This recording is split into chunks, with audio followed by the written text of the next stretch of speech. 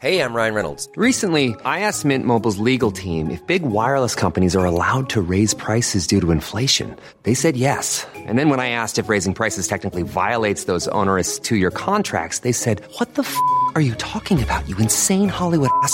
So to recap, we're cutting the price of Mint Unlimited from $30 a month to just $15 a month. Give it a try at mintmobile.com/switch. $45 up front for 3 months plus taxes and fees. Promo rate for new customers for limited time. Unlimited more than 40 gigabytes per month. Slows full terms at mintmobile.com. Ever catch yourself eating the same flavorless dinner 3 days in a row? Dreaming of something better? Well, HelloFresh is your guilt-free dream come true, baby. It's me, Keke Palmer. Let's wake up those taste buds with hot, juicy pecan-crusted chicken or garlic butter shrimp scampi. Hello Fresh. Stop dreaming of all the delicious possibilities and dig in at HelloFresh.com. Let's get this dinner party started. Since 2013, Bombas has donated over 100 million socks, underwear, and T-shirts to those facing homelessness. If we counted those on air, this ad would last over 1,157 days. But if we counted the time it takes to make a donation possible, it would take just a few clicks. Because every time you make a purchase, Bombas donates an item to someone who needs it. Go to bombas.com/ACAST and use code ACAST for 20% off your first purchase. That's bombas.com/ACAST, code ACAST.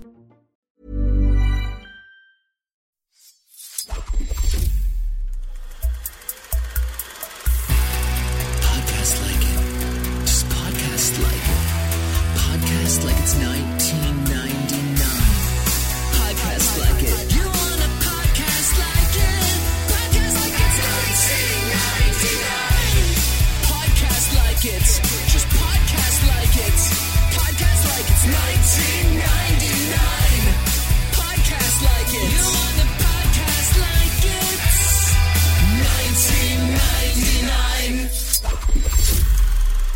Sarah, it's so cool to meet you. Thank you for doing this. Cool to meet you too. You have a whole podcast about 1999. We do. We've talked a lot about you. Mostly about you. Why wrap it up? Why wrap it up? Well, we've been doing it for 5 years, so we're out of 99 content. It's really what it comes to. Do another year now? I mean, we've talked about 2009 on our Patreon, so I want to talk to you about Splice too, because that was in 09. Oh, yeah. So we'll 1999. But yeah, so do you want to start it off, Kenny? Yeah, I do. This is very exciting. I'm really into I'm really excited too. I've actually listened to the podcast a couple of times because people have sent it to me. So I've been doing strange workouts while listening to it and just perplexed that it exists. But it's great. It's been excellent for my ego. I really appreciate it. Oh, good. That's why we do it. Everyone could just stay in 1991. I was kind of a big deal. God, I hope you listen to our Guinevere episode, which is really just a love letter to you.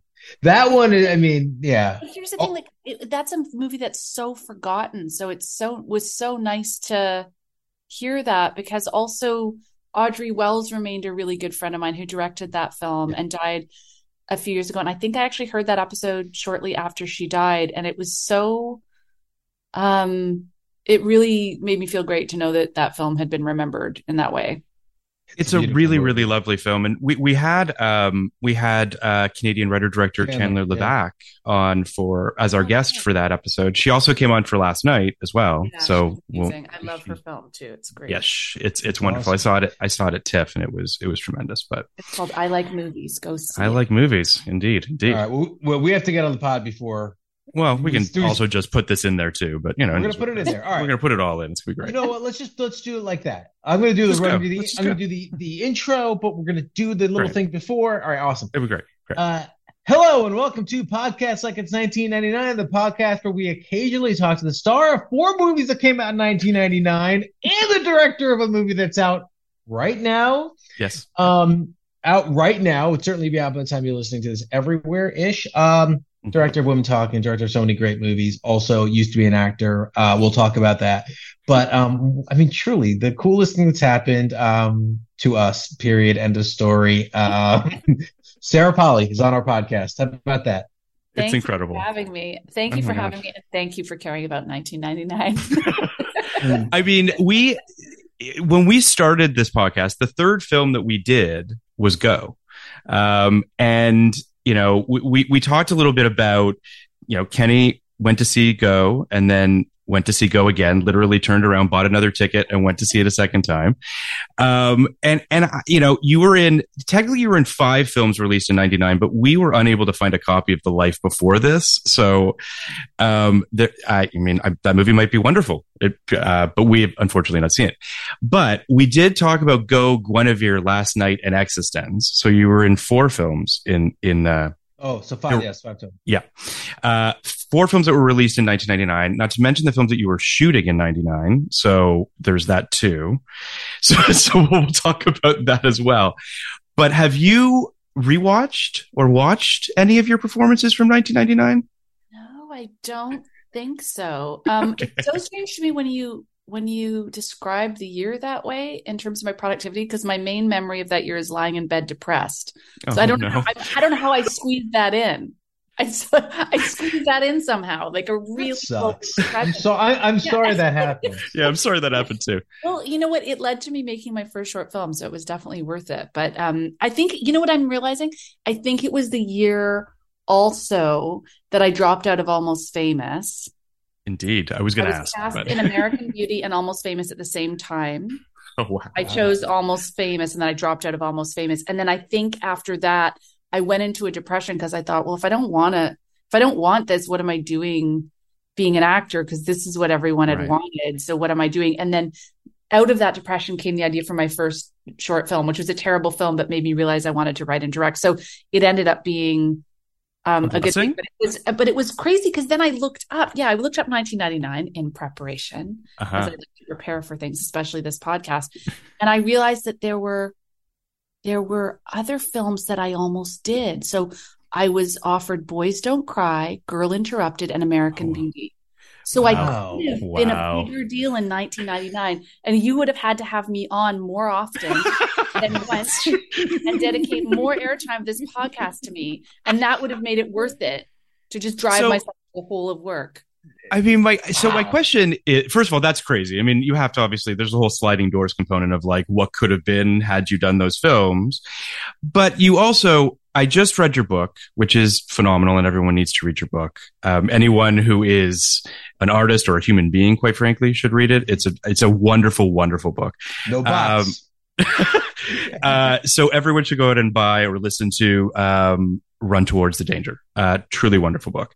But in it, you talk about, you know, not wanting to be famous. And I don't say this with any judgment whatsoever. You had a tumultuous childhood as a young actor.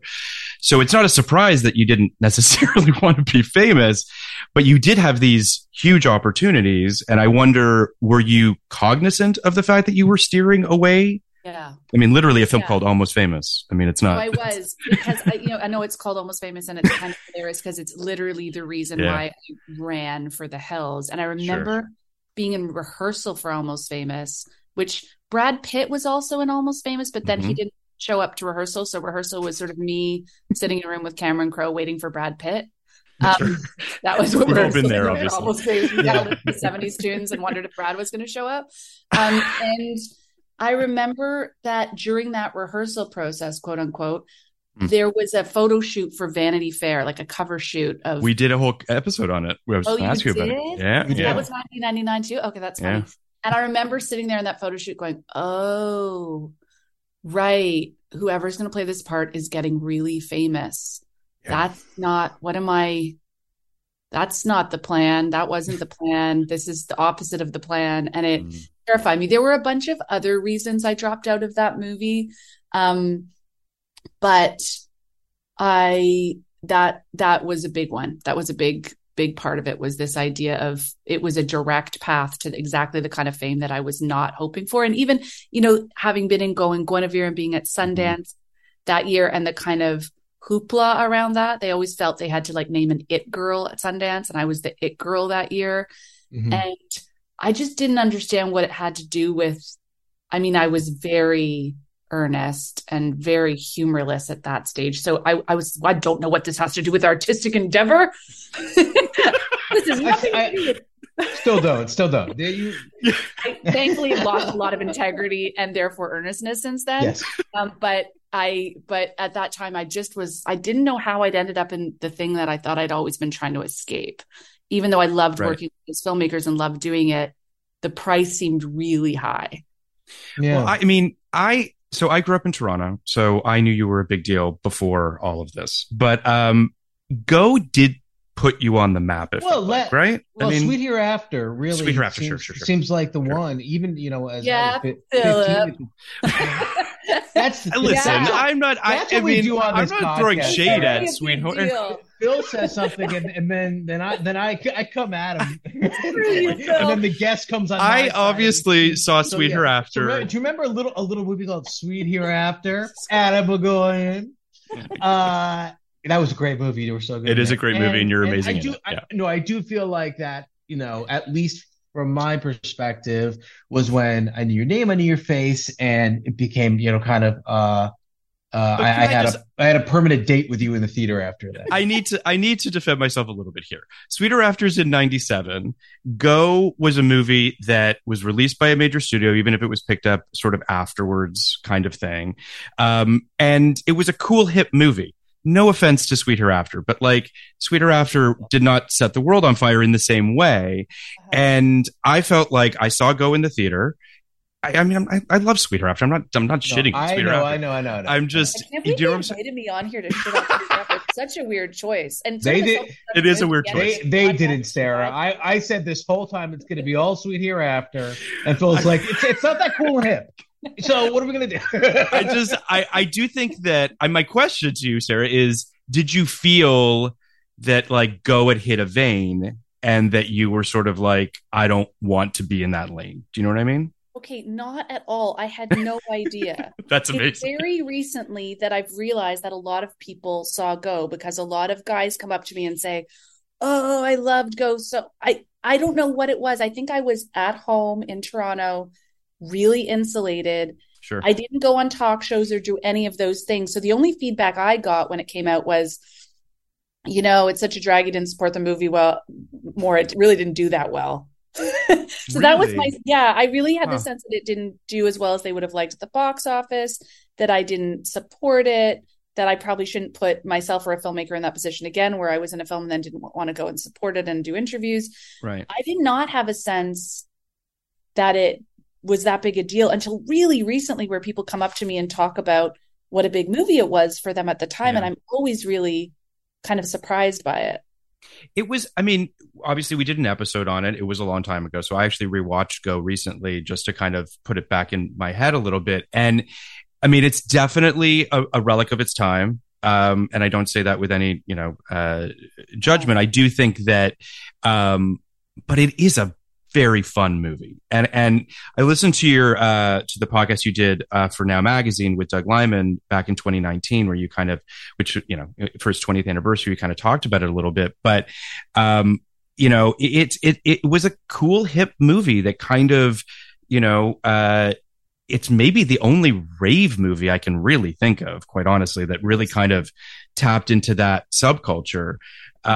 We've done others, but they were not, having done literally every movie in 99, we just did human traffic, right? Mm-hmm. Which is a rave movie, but it is, not Go. It just didn't have that same, that same market, the energy of it too. It's like the Doug Liman component, which, I'm curious about, you've become a writer director, and we're going to talk about 4 films that you were in as an actor, but I'm curious as to sort of what you learned from Doug Liman. It was early, as you mentioned on that podcast, but there's a very loose kind of, I don't want to say cinema verite, but kind of cinema verite style to his films. Even now with $150 million budgets, he has that sort of effervescence. Is that something that you have tried to emulate in any way? I didn't want to be in Go. I read the script and I didn't really respond to it. And I thought the structure was kind of derivative of Pulp Fiction. And I just was like, I don't want to do this. I liked the character. I thought that was interesting, but I didn't really want to work. And I remember being in LA because I was doing a read through of Guinevere for Audrey, which I desperately wanted to do. And I was about to leave town, and Doug, because, he's Doug, was like, I need 10 minutes with you before you leave in the morning. I'll come to your hotel. I just need 10 minutes. And I remember I had breakfast with him and then kind of going, I don't even know. Did I actually read the script at that point, or did I been avoiding it? I can't, something like that. So I think maybe I hadn't even really read the script. I'd skimmed it. And he sort of talked to me about his style of filmmaking and about how he wanted to sort of break rules, about he wanted to, this whole idea of backlighting people came from a time, in a kind of filmmaking that didn't need to exist anymore, and how he operated the camera himself. And he had so much energy. And, knowing Doug as I do now, who, he remains a very close friend, he doesn't let go of something. And if you say no to something, it's just for him a challenge. So I think the main attraction of me playing that part was I was the only person not coming after it. And so that made him, for him then, I was the only person to play the part, because he just likes to chase. Yeah. He likes to chase. Yeah. So I remember sitting with him and going, I kind of find this guy incredibly entertaining, very fun to make fun of. And he seems really like he has interesting ideas about film. And I've never thought of making films, but maybe I could learn from him. So he sort of, as I left, he went into his car and he pulled out of the trunk like this disgusting stained version of a script and was like, read it on the plane. And I did. And I basically made this deal with him where I said, if I can shadow you and you can mentor me. I mean, I didn't think I wanted to make films at that point, but I was like, I might as well learn. This guy's really interesting. I'd love to do it if I can kind of follow you around. And I also had the feeling that this is someone I'm going to be friends with forever. And that turned out to be true. I mean, that's fucking cool. That's awesome. Part of my life. And whenever that's the best thing to come out of my basement, he's like a gazillionaire. He doesn't need to stay in my basement, but he stays in my basement whenever he's shooting in town, because he and my kids love each other. And, it was a great choice to make that film. I mean, it was also crazy, and he's crazy on sets and makes no sense, but wonderful and full of life, and like a deeply good person. Do you, on your sets, do you try to sort of have, I mean, from what I've heard, it's a somewhat chaotic set with Doug, and obviously you don't want chaos in your set necessarily, but the fluidity, the kind of just sort of the joy that he also seems to bring, is that something that you try to have on your sets? I think I'm really different than Doug in terms of the environment I want to create. I think I had a lot of chaos in my childhood. I'm not super interested in creating a work environment, and I'm really conscious. I think as Doug gets older, he tries more and more to be conscious of impact and of chaos. But that's, he loves adventure. And I always think filmmakers could be separated into, if it was a time before the medium of film existed, I always think most filmmakers would either be writers or adventurers. And I would have been a writer and Doug would have been an adventurer. And they're very different modes on set, I think. Yeah. So, as I mentioned, you worked with very different filmmakers over the course of 1999. You had a small part in eXistenZ, written and directed by David Cronenberg. Yeah. What was that experience like, the David Cronenberg experience? I mean, it was great because I just had this really long monologue. I had to deliver it in front of a whole bunch of my favorite actors. Like I was standing in front of Ian Holm and Christopher Eccleston, who had literally given my favorite performance of all time in Jude. Jennifer Jason Leigh, Jude Law, and I just had to speak in front of them for 5 full minutes, and it was terrifying. But he is such a relaxed presence on set. I mean, he literally reads Auto Trader behind the monitor, and the slate comes in, and he's still reading it, and you wonder if he's going to look up, and he doesn't look up till the second syllable of action. He goes, and action, and the eyes only come up after the shun, and then he's totally engaged. He's really hands off. He lets you know if something isn't working, but basically he just seems kind of happy to be there and trusts people and just like calm and lovely. It's always the directors like that. Put it all out, put all their crazy on the screen. We're just so chill and placid behind, right? I remember once I heard Martin Scorsese say, you talk to David Cronenberg, I mean, you see his movies, you think he's going to be crazy. He's basically like talking to a banker. Like it's like him or something. He's just so normal. Well, I mean, last night was one of my favorite movies of this year, and one of my favorite discoveries, along with Guinevere, actually. You were in 2 movies that I just like lost it for that I didn't even know really before. And Cronenberg in that movie is such a revelation. He's Great so actor. calm and Such a good cool, and actor. he's Yeah. such a good actor. Yeah.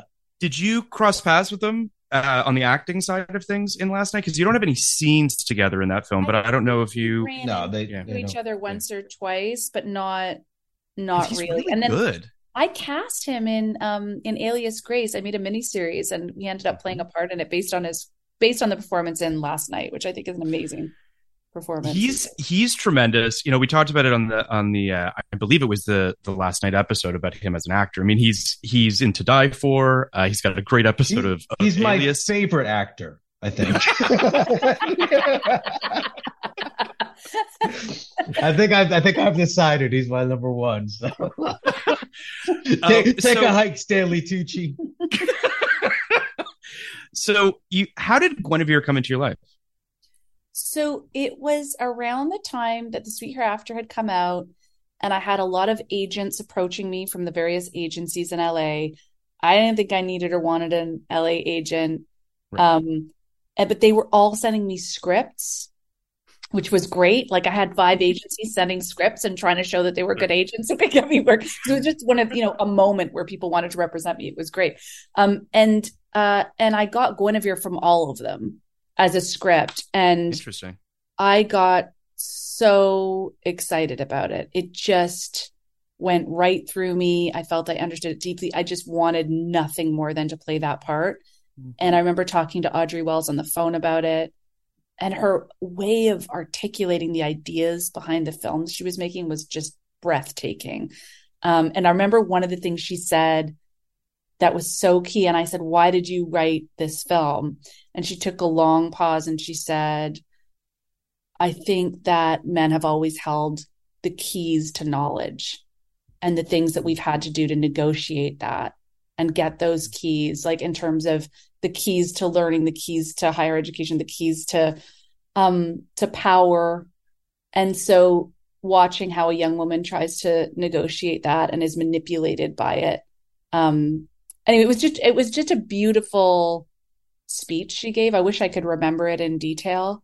And so then I think my audition really was, I was invited to go down and do a read through of the whole script in front of a lot of people too, in front of a lot of Audrey's friends. And I don't think anyone else at the read through ended up in the movie, but by the end of it, literally she took me out for coffee afterwards and just said that I had the part. And I was so happy. I was so happy. That shot in Toronto? I think it No, did, right? it was no. LA and San Francisco. I thought of San Francisco. I remember those roof shots. Yeah. Right. Yeah. And it was, I mean, really just a gorgeous film, and one of those gems that needs to be unearthed. And, I just, not that really no one has seen it. Like, I don't know how else to put it, because, we didn't really, we put it together a really extensive list, and, only with a bit of digging on our end to even find that it existed did we get there. But man, what a great film! What a great filmmaker! What a great writer! Obviously a great cast. Her best films were yet to come, and if she were alive and working now, she'd be making all of those films. She really missed the moment of people giving a shit about female filmmakers, and it drives me crazy, because she had some of the best scripts I've ever read in my life. Yeah. Oh, wow. She's not the only one. There have been some really, upsetting situations recently. And particularly, we see it a lot. Not to, take it off, but there are a lot of filmmakers, female filmmakers, who had great films in 1999 who never got a second film, or are just now kind of like Jamie Babbitt's a good example, who are just now is getting like recognition. Oh, the person who, but I'm a cheerleader might have something else in her. Yeah. Okay. Yeah. Well, same with, Kimberly Pierce with Boys Don't Cry. Pierce, also another example. like, 99 was it's an interesting year in a myriad of ways, obviously, but it did feel like there were a lot of moments where you saw these flashpoints of these careers that for whatever reason just didn't, get other opportunities. But you mentioned that the female filmmaker component of it. Did seeing Audrey write and direct this Guinevere, did that elicit idea for you? Huge for me. And again, Audrey was one of my closest friends, and until this film, the person who always read my script first and gave me notes, and like, you know, it's really hard. Now the idea of writing scripts and making films without her there, because she remained such a huge part of my life and process. And yeah, I mean, it was amazing seeing a woman direct a film. She was so confident. She was so calm. She also, she introduced me to one of my favorite films, Scenes from a Marriage, the Swedish version by Bergman, the one that was made for television in Sweden. And that ended up being the catalyst for my short film, the only one I'm proud of, called I Shout Love. And so, yeah, she was a huge mentor for me. There's actually an interesting story about Guinevere that, you know, isn't a story that's really been told, which is there's a climactic scene of that film that isn't in the movie. And the climactic scene of that movie is Stephen Ray's character gets really jealous of a young, good-looking man at a party and loses it on my character and screams and screams and is so verbally abusive. My character runs into the shower, turns on the shower with all her clothes on, and just becomes hysterical. And he ends up getting in the shower behind her and kind of cradling her. But it's just this visceral, ugly scene. And it was, in my mind, the best scene in the movie. It was definitely the best I have ever been. And Harvey Weinstein demanded it be taken out because it made Stephen's character look too unsympathetic. There's never been a faster or easier way to start your weight loss journey than with PlushCare. PlushCare accepts most insurance plans and gives you online access to board-certified physicians who can prescribe FDA-approved weight loss medications like Wegovy and Zepbound for those who qualify. Take charge of your health and speak with a board-certified physician about a weight loss plan that's right for you. Get started today at plushcare.com/weight loss. That's plushcare.com/weight loss. plushcare.com/weight loss. Hiring for your small business? If you're not looking for professionals on LinkedIn, you're looking in the wrong place. That's like looking for your car keys in a fish tank. LinkedIn helps you hire professionals you can't find anywhere else, even those who aren't actively searching for a new job but might be open to the perfect role. In a given month, over 70% of LinkedIn users don't even visit other leading job sites. So start looking in the right place. With LinkedIn, you can hire professionals like a professional. Post your free job on linkedin.com/achieve today. The older man looking unsympathetic in relationship to the younger woman. So I have this idea right now that I want so badly to have like an anthology film of the scenes that Harvey killed. Yeah. Because I'll bet there are a lot of amazing scenes in movies that were destroyed by him. And there might be a moment for them to come back. You know, it's not just Harvey. I mean, Harvey's awful. Yeah. But I just was listening to Karina Longworth's Erotic 80s, which I love. It's like my favorite thing. And she does, you know, her 88 episode is all about, or 87 episode is all about Fatal Attraction. Sure. And Fatal Attraction had a different ending too, where Glenn Close's character had more humanity and Glenn Close's character had more agency, and you were meant to kind of, you know, feel a little bit more, at least even-handed about this relationship, and a little bit more on the side of Michael Douglas is a shit, you know. It just he's and it shot. They shot it and they tested it and all that stuff, and it, you know. To their credit, kind of Glenn Close refused to do reshoots. Adrian Lyne refused to do reshoots, and then finally they just beat him down. Paramount just beat him down and kind of made him do it. And Glenn Close kind of talked herself into a way that it worked, and Adrian Lyne kind of talked himself into a way that it worked. But you know, it seems like not defending Harvey, total piece of shit, but this is the whole industry, right? The whole industry is, I think, female filmmakers first and foremost, but many filmmakers trying to make films that, you know, take care of their characters in a way where you know, love all your characters, right? Or at least have, you know, empathy and understanding for them. And then these studios come in and just say, no, we need more black and white. We need more good, you know, good guys and bad guys. And that's upsetting, because I think so much of I still got what I think Audrey was going for in Guinevere. You know, I think absolutely. I think we all kind of left being like, wow, that guy was a real piece of shit. That guy was a real scumbag. But But yeah, that it is a little upsetting because sometimes you have to walk away from that movie and almost kind of do a little forensic analysis of, I think this is what was there, right? I think this is what we're supposed to take from it. Yeah. But so. Well, I do feel like, I mean, and forgive me if I'm wrong, Sarah, but in some of the research that I did on Guinevere when we did the episode, he kind of buried that movie a little bit, right? Like he didn't, that Harvey didn't necessarily get behind the film in the way that I mean, we had to excavate this film, for lack of a better way of putting it, which is unfortunate because it's a wonderful film and everyone should see it. But you have to wonder whether or not the film was a little triggering for him, just by and large. I think we talked about that too. Yeah. Yeah. And also that was around the time he invited me to his office and sort of was not super subtle about, if you have a certain kind of relationship with me, like these other Oscar winning actresses have had, then, you will have a certain kind of career. And I was like, I'm not very ambitious. Sorry. Like what, I don't know what you're implying, but I'm not interested. And then it was also around that time, I'm trying to figure out the timing here, but it was someone online posited this, and I don't know if it's true or not, but I was interested in it, which is that I was basically led to believe that I had the part in Gangs of New York. Like I'd been communicating with Martin Scorsese about it for a year. We'd been sending all the versions of the script. I did a workshop with Leonardo DiCaprio. It was seemed clear that I had the part. And then that conversation happened somewhere around there. And then suddenly I didn't have the part anymore. So I don't know. It may be connected, may not be. It was someone on Twitter suggestion. I was like, hey, person on Twitter, you may have solved a mystery for me. It's also possible I just wasn't very good in the audition, but it felt like it was a sure thing. And then suddenly it wasn't. So who knows if the burial of Guinevere had something to do with that? Who knows if Gangs of New York had something to do with that? This guy is such an asshole. These are all theories, but they may not be true. But knowing Harvey, it wouldn't be totally unlikely that they were unconnected. I mean, Gangs of New York would have also been a very big movie and would have also, perhaps made you more famous as well, which I guess my question to you is sort of, and forgive me if this is a somewhat silly question, but what does being famous mean to you? Because after reading your book, I was sort of hit with the idea that nothing good, right?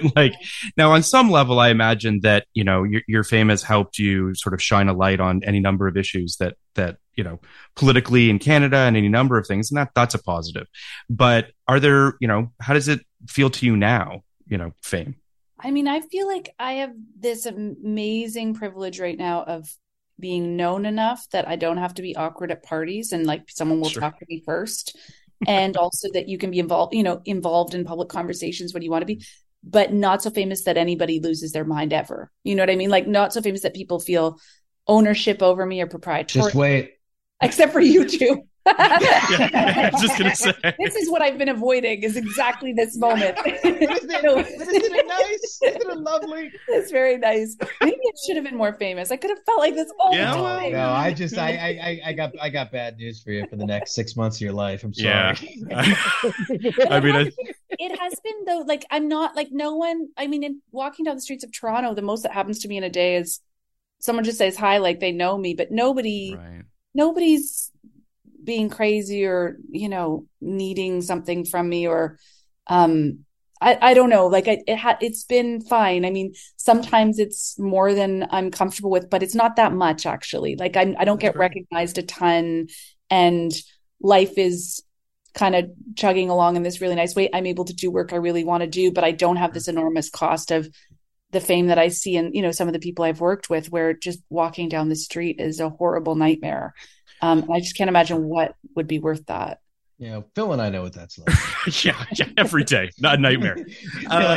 Only when we speak though, because they know our voices. When they hear us, that's when it triggers it. Getting coffee. Yeah. I do want to before we let you go, because we didn't like American Beauty. Before we let you go, American Beauty. I want to hear all about it. Oh, we can. It's not our first episode. It's not.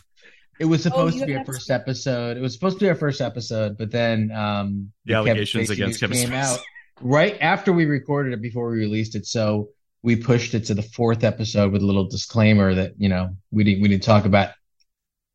We speculate a lot on this podcast because What are you going to do, sue us? I mean, take our recording equipment, go nuts.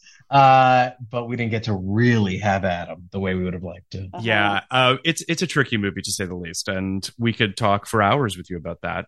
But we know that it gets more complicated as the years go on. That movie, it really does not age well. It does not age well. No. You dodged a bullet, I think, on that one Yeah. in many ways. It's But what I'd love to hear is some of your favorite films from 1999, if that's something that I know you struggled with this a little bit.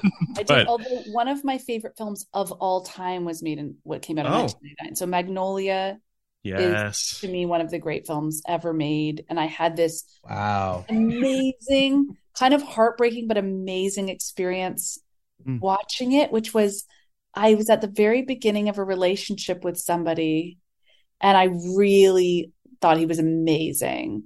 And I was kind of in a depression. And we went to see this movie. It was like our third date or something. And just as the lights were about to go down, he turned to me and said, I think you're amazing and I'd like to have a relationship with you, but I think the point you're in your life right now, you really have to take care of yourself. And I just feel like this would be really destructive to continue at this moment. And then the lights went down and I watched Magnolia and I sobbed through the whole movie. And so it was the perfect thing to watch in that moment. And I was almost grateful for having been rejected at that moment before that movie, because it was like watching it, I don't know, in 3D or something. It was just the most profound experience. And then that person later, years later was like, you misunderstood me. I actually wanted to have a relationship. I had another relationship. He was really upset. And I said, you dumped me right before Magnolia. And he said, no, I was just saying we should take some time, make sure you've got therapy and stuff, because I didn't want to be taking advantage of you in some way. And I went, oh my God, I'm so glad I thought that you rejected me, because it made for such a great film watching experience. I preferenced over the possibility of having a relationship with you. It was That's incredible. The best movie watching experience ever. And it was so painful and amazing. And then Topsy Turvy was huge for me. You hated it. Before we get into Topsy Turvy, Magnolia is going to be our last movie. It's our last movie. Phil and I are also, Magnolia obsessives. So we are right there with you. Topsy Turvy, I respect you too much to argue with you on that. It's better than Go and Guinevere. Topsy Turvy is better than Go and Guinevere. Topsy Turvy, I actually think I did give it a better rating than Go. Wait, but, a twist. So no, I hope you don't listen to the Go episode. I mean, the Go episode, truly, I'll just give you the preview right now. We love Sarah Polley and we love the first act. Like, with all my heart. That's my favorite thing. Yeah. And I also like the second act a lot, even though there's a lot of stuff that doesn't age that well. But I really love the energy of the second act. And then something happens in the third act that, like, I don't know where it came from. I don't know what was happening, but it's really very much a relic of its time. It's a gay panic. I'm crazy about the first act. But the first, and I think no one orders orange juice like you did. So wait, what do I say? No, you just when William Fichtner tries to. William Fichtner tries to give you a beer to prove you're underage, and you were working at the store, and you sold them all the orange juice. You're like, let's just have some of that orange juice. Yeah. You knew it was up. Yep, it was great. Amazing. I don't remember that at all. I'm gonna look it up. It sounds great. That guy is dope too. That's William Fichtner. Good in that movie. That's an amazing cast and like kind of an amazing moment. I don't know. We really like my. Uh-oh. Kenny just froze. Oh no, he's back. He's back. There he is. And he froze again. There he is. I'm back. I don't know. You're back. I blame Zoom.us. Topsy Turvy, very strong. So what other movies in 99, Sarah, that jump out at you? I loved All About My Mother. Great movie. Great movie. I loved Toy Story 2 a lot. Yes. A lot of people. I mean, we love it too, but it's come up a lot on our friends' favorite movies. And you've had enough? No. I think Kenny's a Toy Story 3 guy. I'm a Toy Story 3 man. Well, Toy Story 3 is a better movie, but it wasn't made in 1999, so I can't compare the two in the context. It's true. Yeah, no, I the exercise. No, you're totally right. I do. I guess it's always because Toy Story 2 is the 99 movie. I feel this like Toy Story 2 hype versus Toy Story 3 hype thing. And I always feel like I got to represent for the threeers. But I love all four of them. Yeah. I'm obsessed with all four of them. Okay. No, so And then good. what? Do you have a fifth one? Yeah, the fifth is being John Malkovich.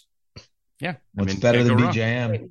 What was interesting to me about seeing, going through this list was realizing how many movies I saw that year. And it's so many more movies than I see now in a year. So it was kind of nice realizing that was a year I'd actually seen a lot of movies. I think it was a year a lot of people saw a lot of movies. I think that it was a year where, not to take anything away from you seeing a lot of movies, but I do think that it felt like there was something in the water that year. We've talked about this a lot, but like just all of these really interesting films coming out right before the millennium and all these, it felt like there was something drawing people to the theaters. That great time to go to the movies. Well, independent films had like this life, and it was such a great thing. And as you said, All About My Mother is one of many great foreign films that year. We've probably done 10 or 15 we really love, and there were a lot of great docs as a documentarian. Some really, really great docs too. There were always great docs. I think every year there are great documentaries if you're looking, but there were a lot that really like broke through. What were the other foreign films and docs that you guys? Because I think American Movie is a big documentary that came out in '99. And Buena Vista Social Club was a big doc. Mr. Death, which we did. Mr. Death, which is a great movie. And the other foreign films, Pimp was also 99. American Pimp. Foreign films we did. Audition was 99, and Princess Mononoke was 99. Girl on the Bridge. Girl on the Bridge, which we love. And what do we? Rosetta, which won the Palme d'Or, and there a lot of really big films. And Daniel Waters is coming on next week to talk about 3 French movies we've never heard of. He's going to come on and talk about a bunch of movies we've never heard of. But speaking of going to the movies, everyone needs to see Women Talking, Sarah. I went to a guild screening the other day, and just a spectacular movie. I haven't seen it because I don't see movies that often, but I can't wait to go. He's got 4 kids. He's busy. But Sarah, I know this is probably an annoying question, like truly an annoying question. Are there other movies this year that you've seen that you really love? Considering you're in the thick of it in a way that very few people get to ever be. I saw my favorite film of the last few years, and it's a Canadian film called Brother, and it knocked me cold. It was so good. Okay. It's one of the best performances I've ever seen in my life. Certainly the best performance in the last 5 years. Nice. In my mind, by a young man named Lamar. I think it's Lamar Johnson. Okay. And it is extraordinary. So I just I don't know if it has US release yet or not, but I just thought that was the most incredible film. And then I have to catch up with all the rest. I haven't had any time to watch movies, but in the next week, I'm hoping to catch up with everything else this year. Nice. Well, we know that we have to let you go. We could talk to you for hours, but I think I do have a little bit of flexibility because I was originally had a hard out at 2:30 and I have to do it something after this, but I can delay for 5 minutes if you want to keep talking. Fuck yeah. Let's go. Let's go. 5 minutes with you. Fantastic. Listen, I not to belabor the point, but everyone should see Women Talking. It is a wonderful film. I think you're going to have a very eventful next few months, I imagine, with this film. But I'm curious, just because I'm greedy, but are there other projects that you're hoping to do in the future? Is this I know that's the worst question when you're in the middle of releasing a film, but yeah, there's a few things I've been developing for years and years that are kind of ready to go and I really want to make, but I'm not sure what's next. And I feel like one of those might not be what's next, but I do have things I'd like to. I'm tempted to take another 10 years off or anything. I'm really looking forward to when you do your Marvel movie. I know that's me too. It's going to be very interesting. But me too. Wait, so what? Just level with us. Yeah. What's it like right now for you? What is this like? You put out a movie people are really excited about with a ton of really exciting actors. The word of mouth has been amazing. The reviews have been amazing. You're about to embark on, like, I don't know if you care or not. We do because we're losers. You're about to embark on an incredible, like, award season situation. Sure. What is in this moment like? And I'm sure you are just doing 60 Zooms a day with people who, have actual followings as opposed to us. So what's this like?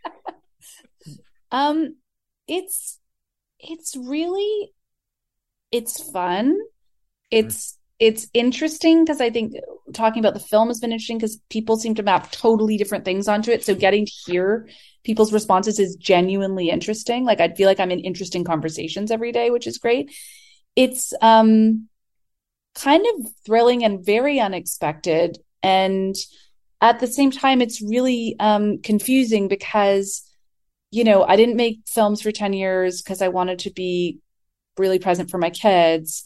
And then I made this film with short working hours in Toronto so that I didn't disappear on them and I was around all the time. And now suddenly I'm away all the time promoting this movie. And it's like, how did this happen? Everything, all of my choices have been so conscious. Yeah. I've become a parent. And so I'm away a lot, but everyone seems to be surviving. And yeah, so that I find hard and weird, but it's thrilling. I mean, it's thrilling to have, a film where people are in conversation with it and excited about it and talking about it and sharing their own experiences. And I'm finding I'm having to think on my feet a lot. I'm not getting a lot of the same questions, which is that's good. An amazing experience. Sure. And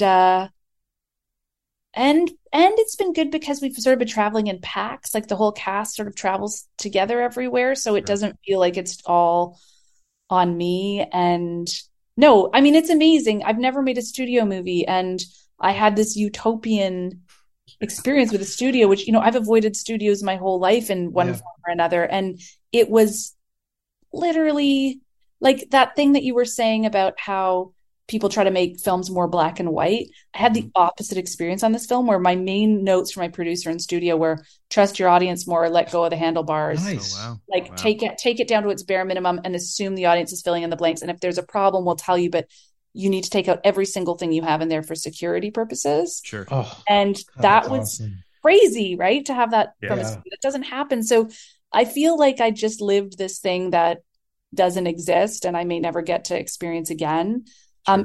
The people who were at the studio at the time we made this film, have made great films. I mean, Mike DeLuca and Pam Abdi were our executives at MGM, and Mike is, behind some of my favorite P.T. Anderson movies. And Sure. like these people know, and Pam was the one who was just constantly had faith in the film, even when it wasn't working, and encouraged me to sort of see the long view. And I don't know, it's just a weird thing to have really nice things to say about a studio because I'd be more than happy to be very honest about a crappy experience. I'd love to, but Sure. I just feel like I'm waiting to wake up. And then they're supporting the film so much and they're rolling out this huge campaign for a movie that's, a bunch of women sitting around in a barn talking about something. Sure. So I don't know. It just feels great.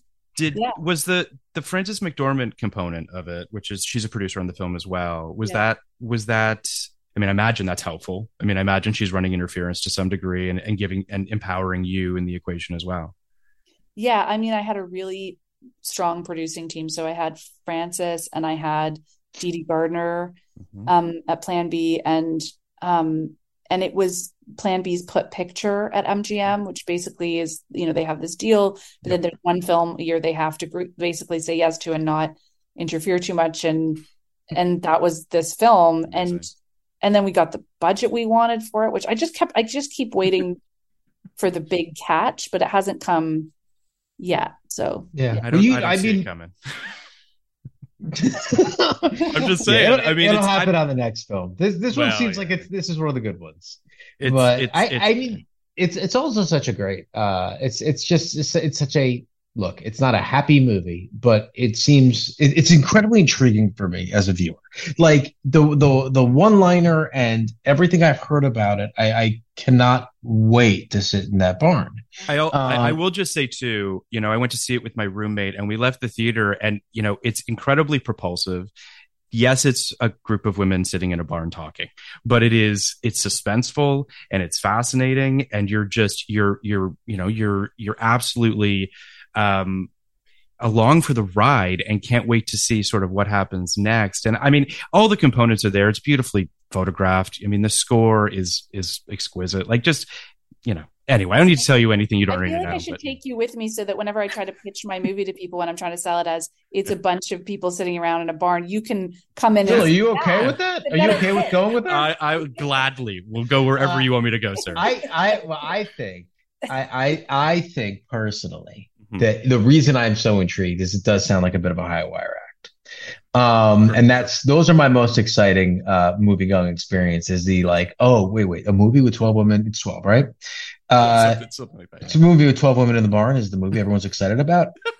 How is that? How is that a thing? Yes. I can't wait to get. I mean that. That's so exciting to me to see something so atypical enthrall people. Absolutely. That's part of why I love Last Night so much.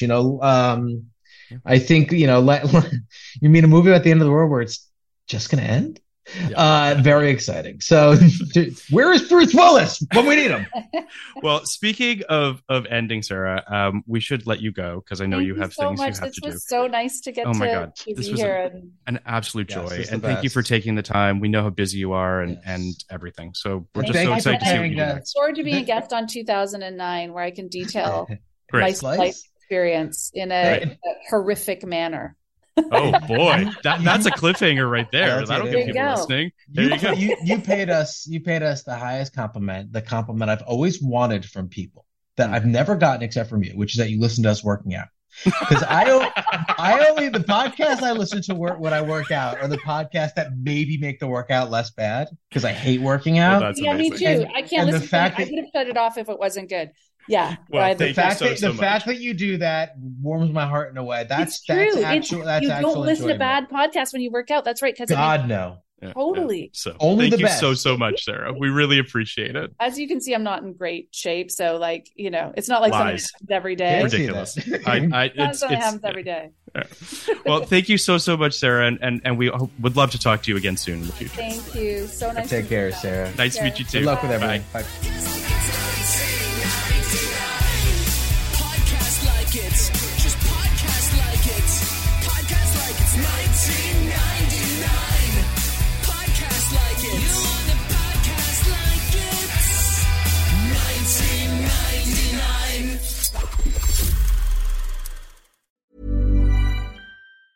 Ever catch yourself eating the same flavorless dinner 3 days in a row? Dreaming of something better? Well, HelloFresh is your guilt-free dream come true, baby. It's me, Keke Palmer. Let's wake up those taste buds with hot, juicy pecan-crusted chicken or garlic butter shrimp scampi.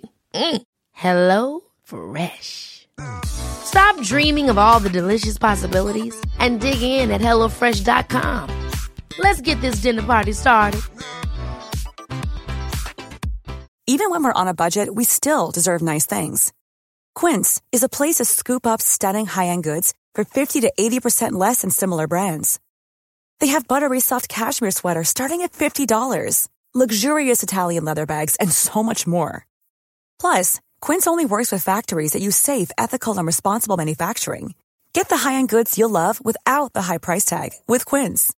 Go to quince.com/style for free shipping and 365-day returns.